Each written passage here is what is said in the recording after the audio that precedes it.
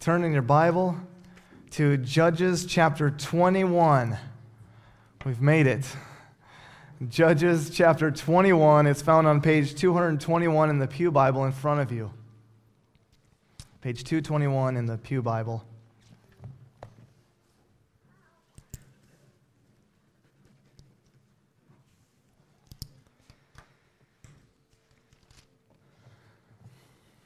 Judges 21.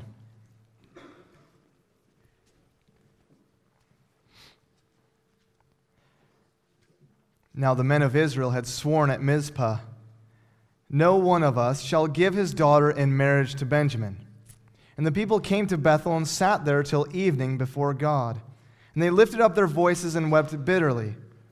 And they said, "O Lord, the God of Israel, why has this happened in Israel, that today there should be one tribe lacking in Israel?" And the next day the people rose early and built there an altar and offered burnt offerings and peace offerings.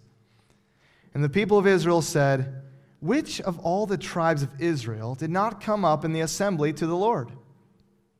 For they had taken a great oath concerning him, who did not come up to the Lord to Mizpah, saying, "He shall surely be put to death."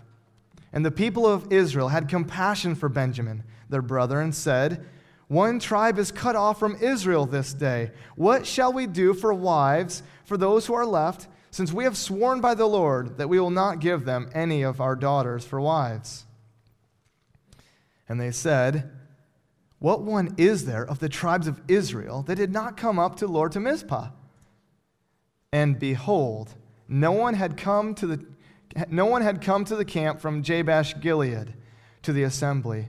For when the people were mustered, behold, not one of the inhabitants of Jabesh Gilead was there.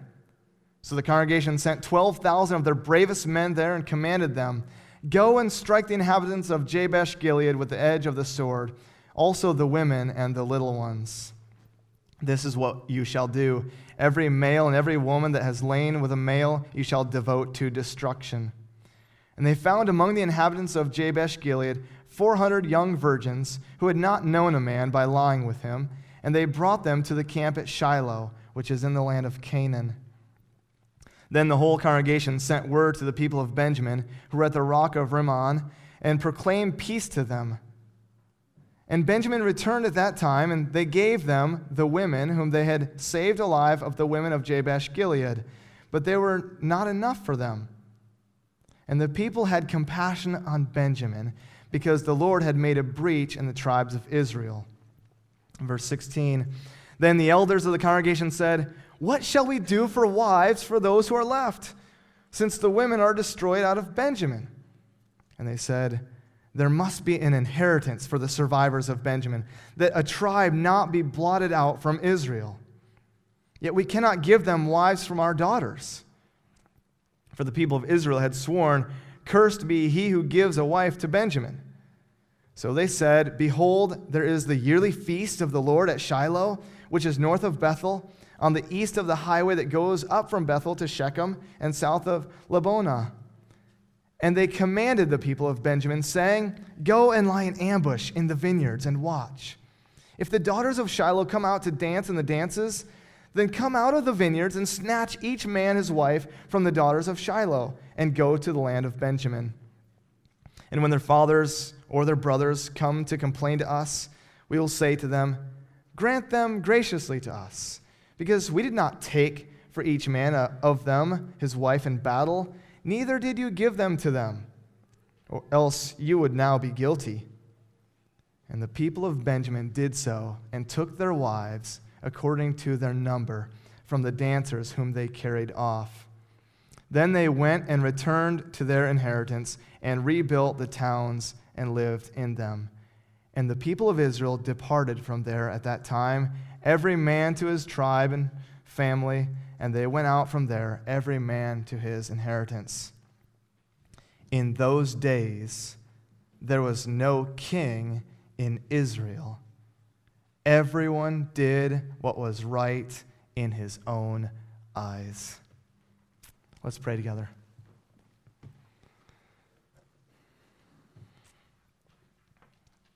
Our Father in heaven, as we hear your word this morning, we ask that you would open our hearts and minds to receive it. We ask that you would help us apply this difficult text to our lives. We want our love for Jesus to increase as a result of hearing your word. So would you do that for us, we pray. In Jesus' name, amen. If you've ever tried to watch a TV series long enough, you know how easy it is to get lost in the details. And it's especially difficult if you miss some episodes or jump in at the finale, right? Certainly it would be helpful to know what led to the finale so that you have some idea of what's unfolding in the conclusion. And that's the danger that we face this morning, right? If you're a visitor, or even if you're not and you've been with us through Judges, you've heard every message on Judges. We've read the entire book. We've spent 8 months on this book. We started in January. We've spent 8 months on it. And this is our last episode. This is the finale, if you will. A lot has happened throughout the book. So the question we may face is, how did we get to this point? What's happened in the book? Because we've covered a lot. So what's happened? So like a good TV show where they provide a recap of the season before they show the finale, I hope to do that at some point in my sermon here, to help us ultimately see what God is doing in history and in this story, and ultimately so that we might know how to apply this text to our lives. So what I want to do this morning is I want to answer 3 questions. I want to ask 3 questions, and I want to answer these.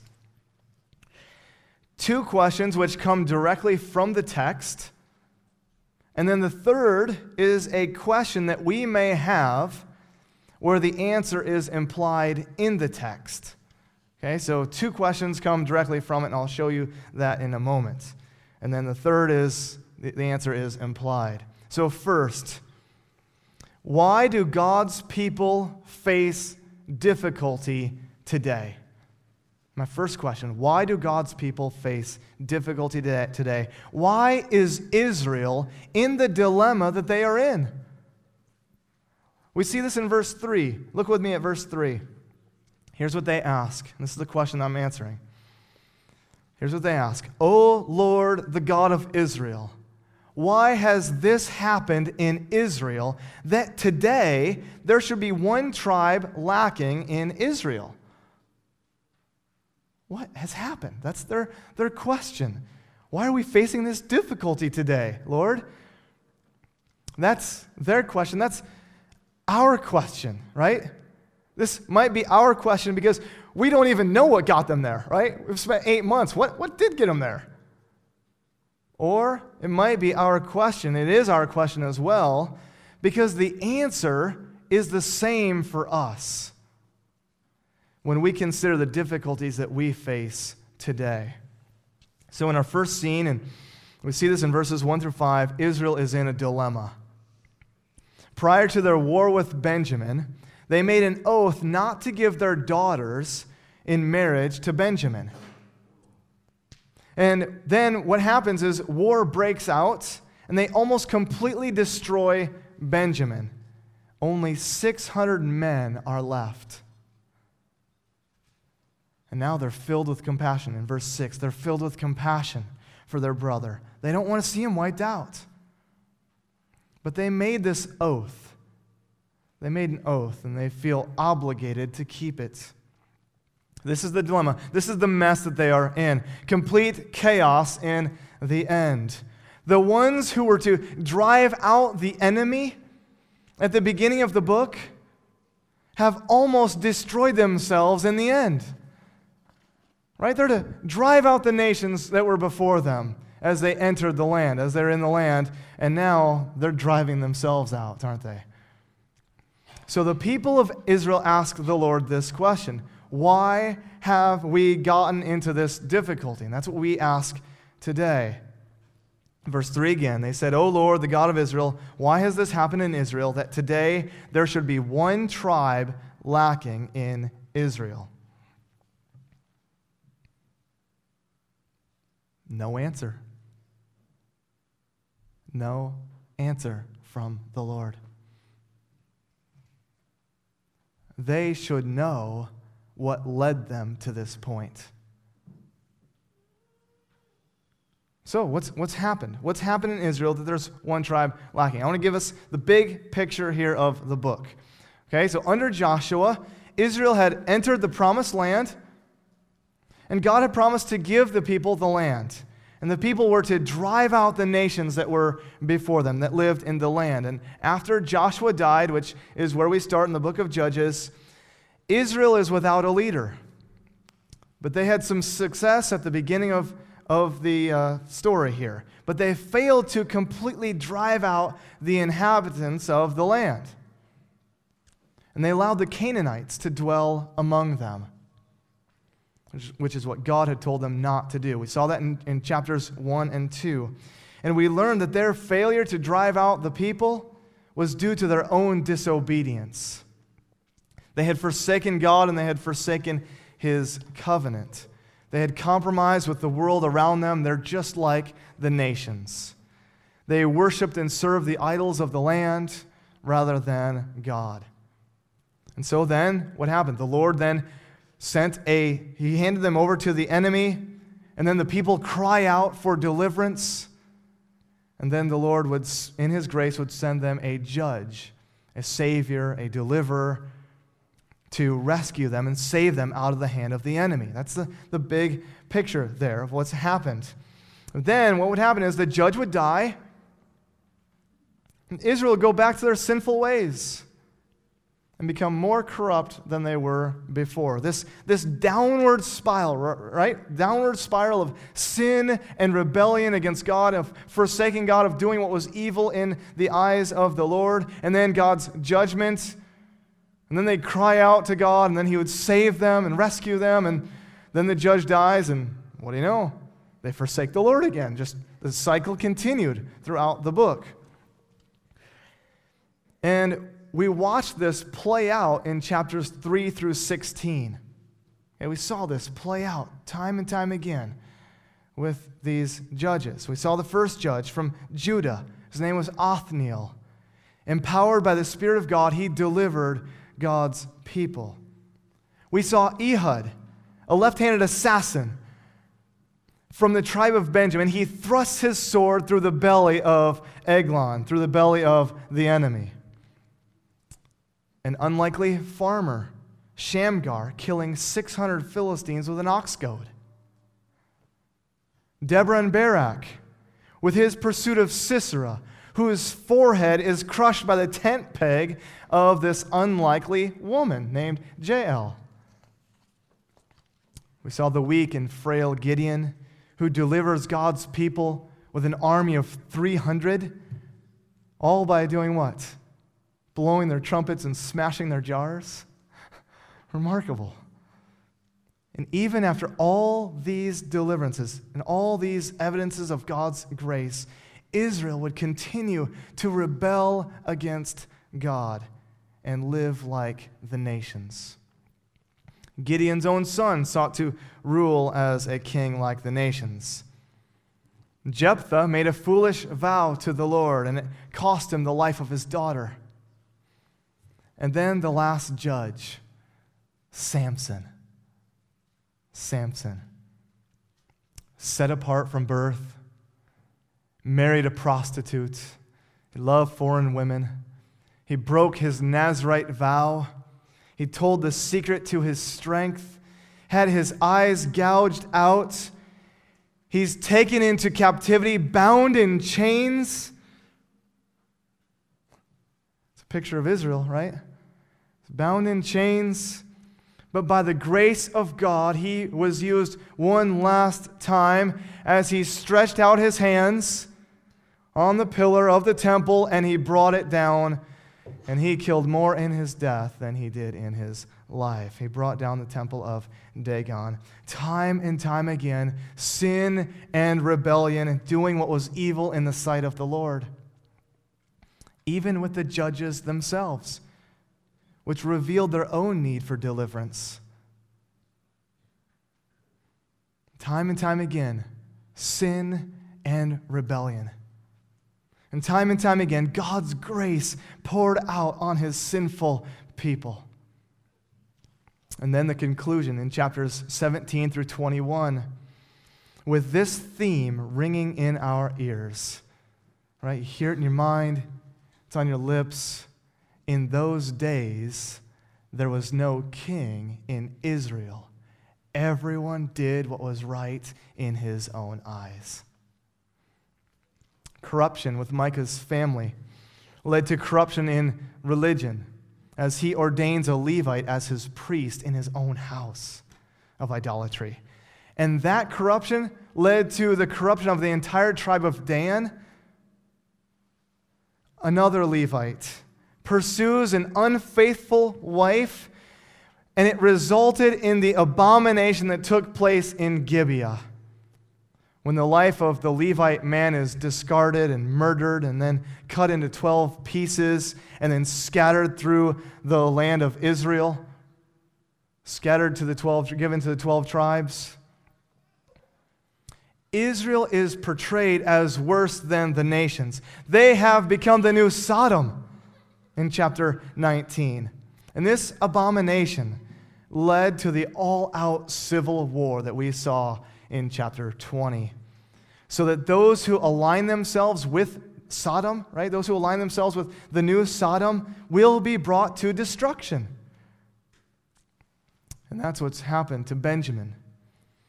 Everyone did what was right in his own eyes. And that is why Israel is in the mess that they are in. That's the long way of telling that that's what happened. Everyone did what was right in their own eyes. Sin and rebellion is why all of this has happened, and why there is a tribe among Israel that is about to be wiped out in our story. Israel is in this difficult situation because they do what is right in their own eyes. They have forsaken God as their king. They have not kept his covenant, and they have compromised with the world. So when we reflect on our own lives and in our own day, when viewing the direction of churches today, right? If you view churches today, you see how they're becoming more and more secular, and how the church looks just like the world. It has become another social club. Okay, I had a friend here last week from Boston, pastor, church planting in Boston. And he was describing what the churches, just the church buildings, and what he was even seeing and what they're believing in the Boston area. Just continually to decline. It's devastating to me when you consider this, right? It's just like the world. When you reflect on this, or even as you observe your own spiritual life, if you see a decline in your own life, and I would say sometimes we don't see it until we're so far fallen. So we must examine ourselves, right? We must examine ourselves to see where we are. But when we reflect on our lives and examine ourselves, we are led to ask this question: why has this happened? Why, oh Lord, has this happened today? That today we are in such difficulty, right? Legitimate question. And what's the answer? The same answer that was true then is true today. We do what is right in our own eyes. We forsake God and do what pleases us. So let's repent of that. Let's turn away from that sin and selfishness and turn to Jesus Christ, who died on the cross so that we might no longer live in rebellion against God. He died on the cross and died for us so that we might live for Him and do what pleases Him. Might that be what we are about as a church? My second question is this, which is found in verses 7 and 16. What solutions do God's people pursue to resolve their difficulties? What solutions did Israel seek in order to resolve their dilemma? Notice verse 7. What shall we do for wives for those who are left? Since we have sworn by the Lord that we will not give them any of our daughters for wives. The first solution they come up with and pursue is in verses 8 through 15.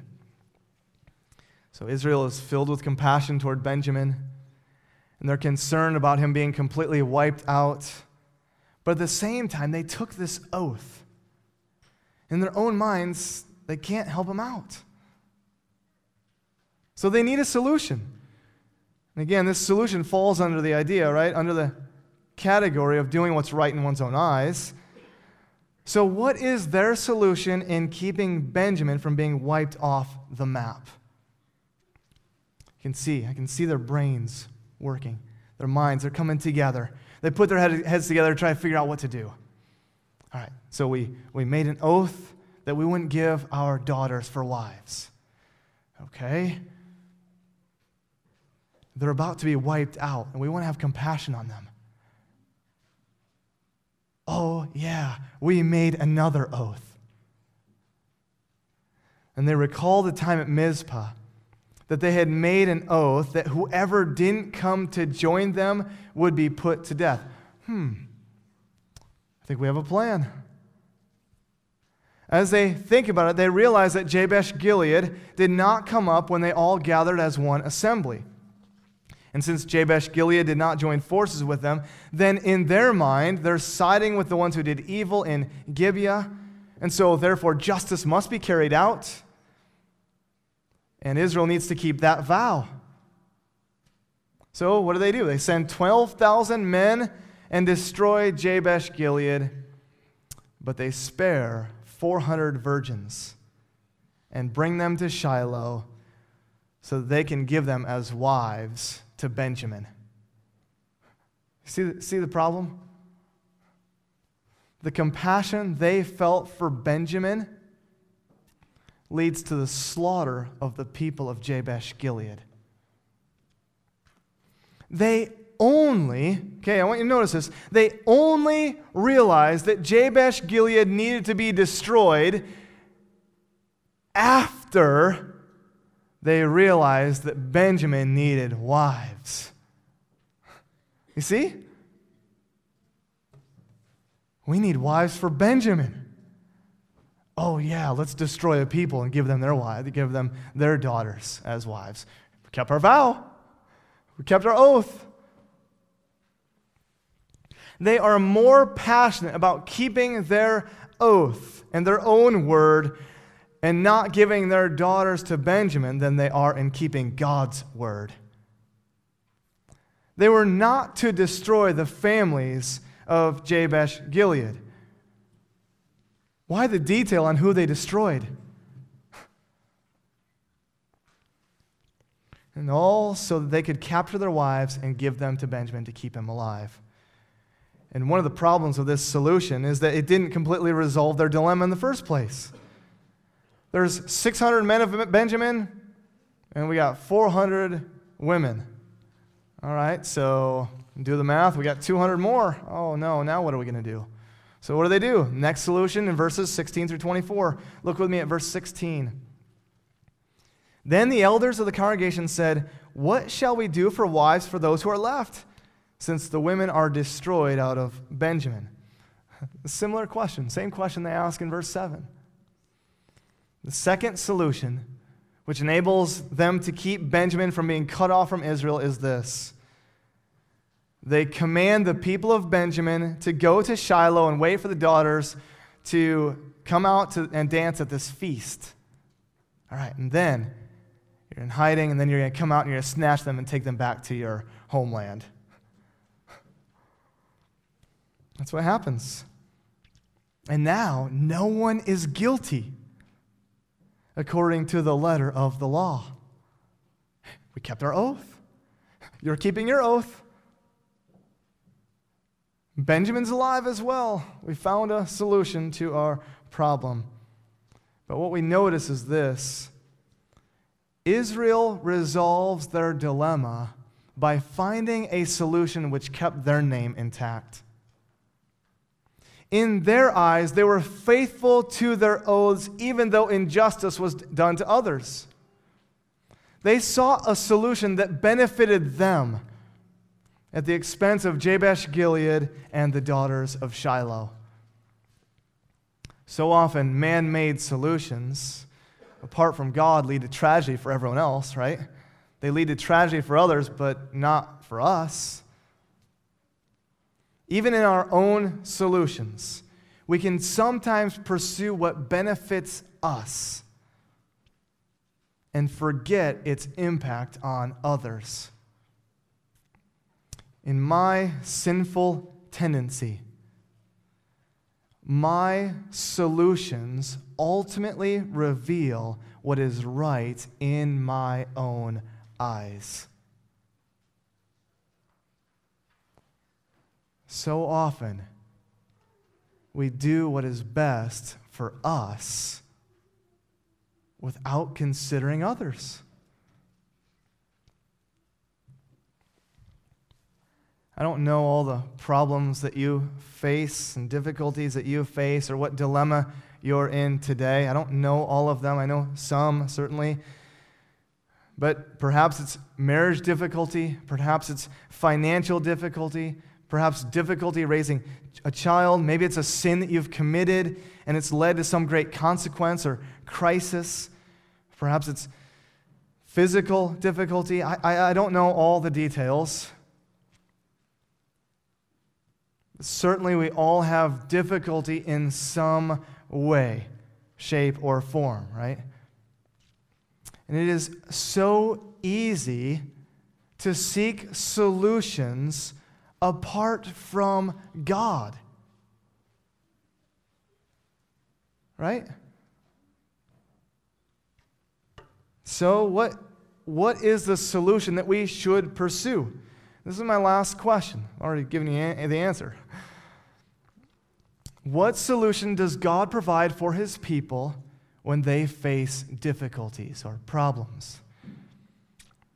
What is God's solution to Israel's dilemma? Notice verse 25. In those days, there was no king in Israel. Everyone did what was right in his own eyes. The solution that the author is providing for us is that Israel needed a king. They needed God as their king. They had rejected Him from being king over them. Everyone did what was right in their own eyes because there was no king to lead them in righteousness. Without a righteous king, without God as their king, in fact, without God as our king, individual lives fall apart, families fall apart, religion or church falls apart, society at large falls apart, America as a whole falls apart, because God is being rejected as king over them. You see? The solution to our problem of sin is God and making Him the king of our lives. The solution to the problem of our difficulties and dilemmas is God and making Him and placing Him as king of our life. As verse 25 concludes the book, we recognize this.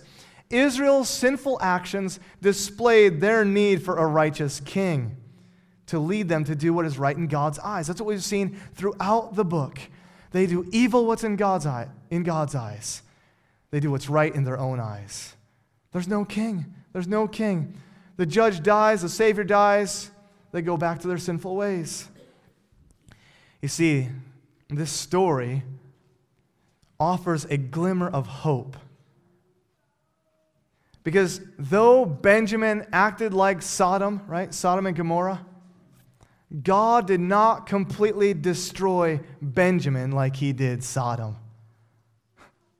Did you catch that at the end of the book? They're still alive. Though Israel continued to fall into sin and rebellion, He didn't wipe them out. This is evidence of God's grace at the end of this book. Time and time again, he provided a judge to deliver his people. And now the stage was set for him to provide a king who would lead in righteousness and justice. And the beauty of this story, as though it's a finale for us, the beauty of this story is that it doesn't end in Judges. The stage was set for God to provide a king even greater than David. There is hope for us because God has provided his Son to die on the cross and rise again so that he might rule and reign as our King. Jesus is the righteous King who leads us to do what is right in God's eyes.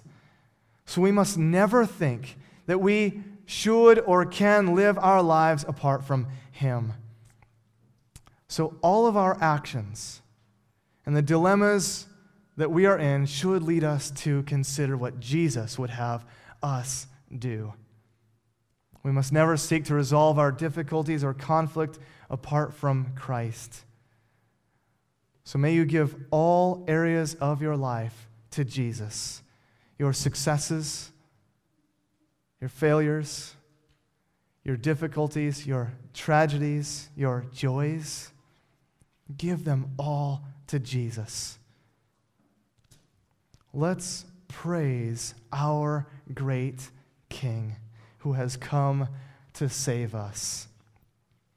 And might we truly meditate now. In a moment, we're going to sing a song, and I want us to meditate on these words as we sing. Let me just read these words as we close. Who has felt the nails upon his hands, bearing all the guilt of sinful man?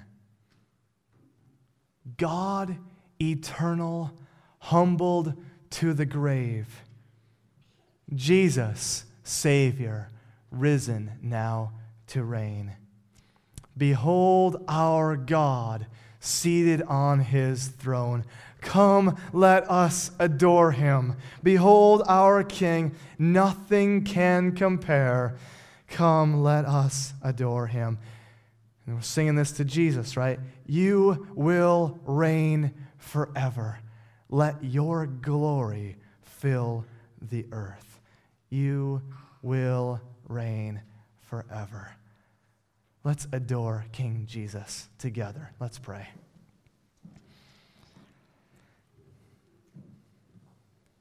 Our Father in heaven, as we consider this last passage in Judges, we give you thanks that the story didn't end there with dark days for Israel, but you provided a glimmer of hope. You provided hope that a king would come to rule and to reign in righteousness and to lead your people. And we give you thanks that Jesus has come. And our heart's desire now is that he would be adored in our lives, that we would see him as our King, that we would look to him no matter what problem and difficulty we face, what joy we have, that we would continue to look to Jesus as our great King and Savior. It's in his name we pray. Amen.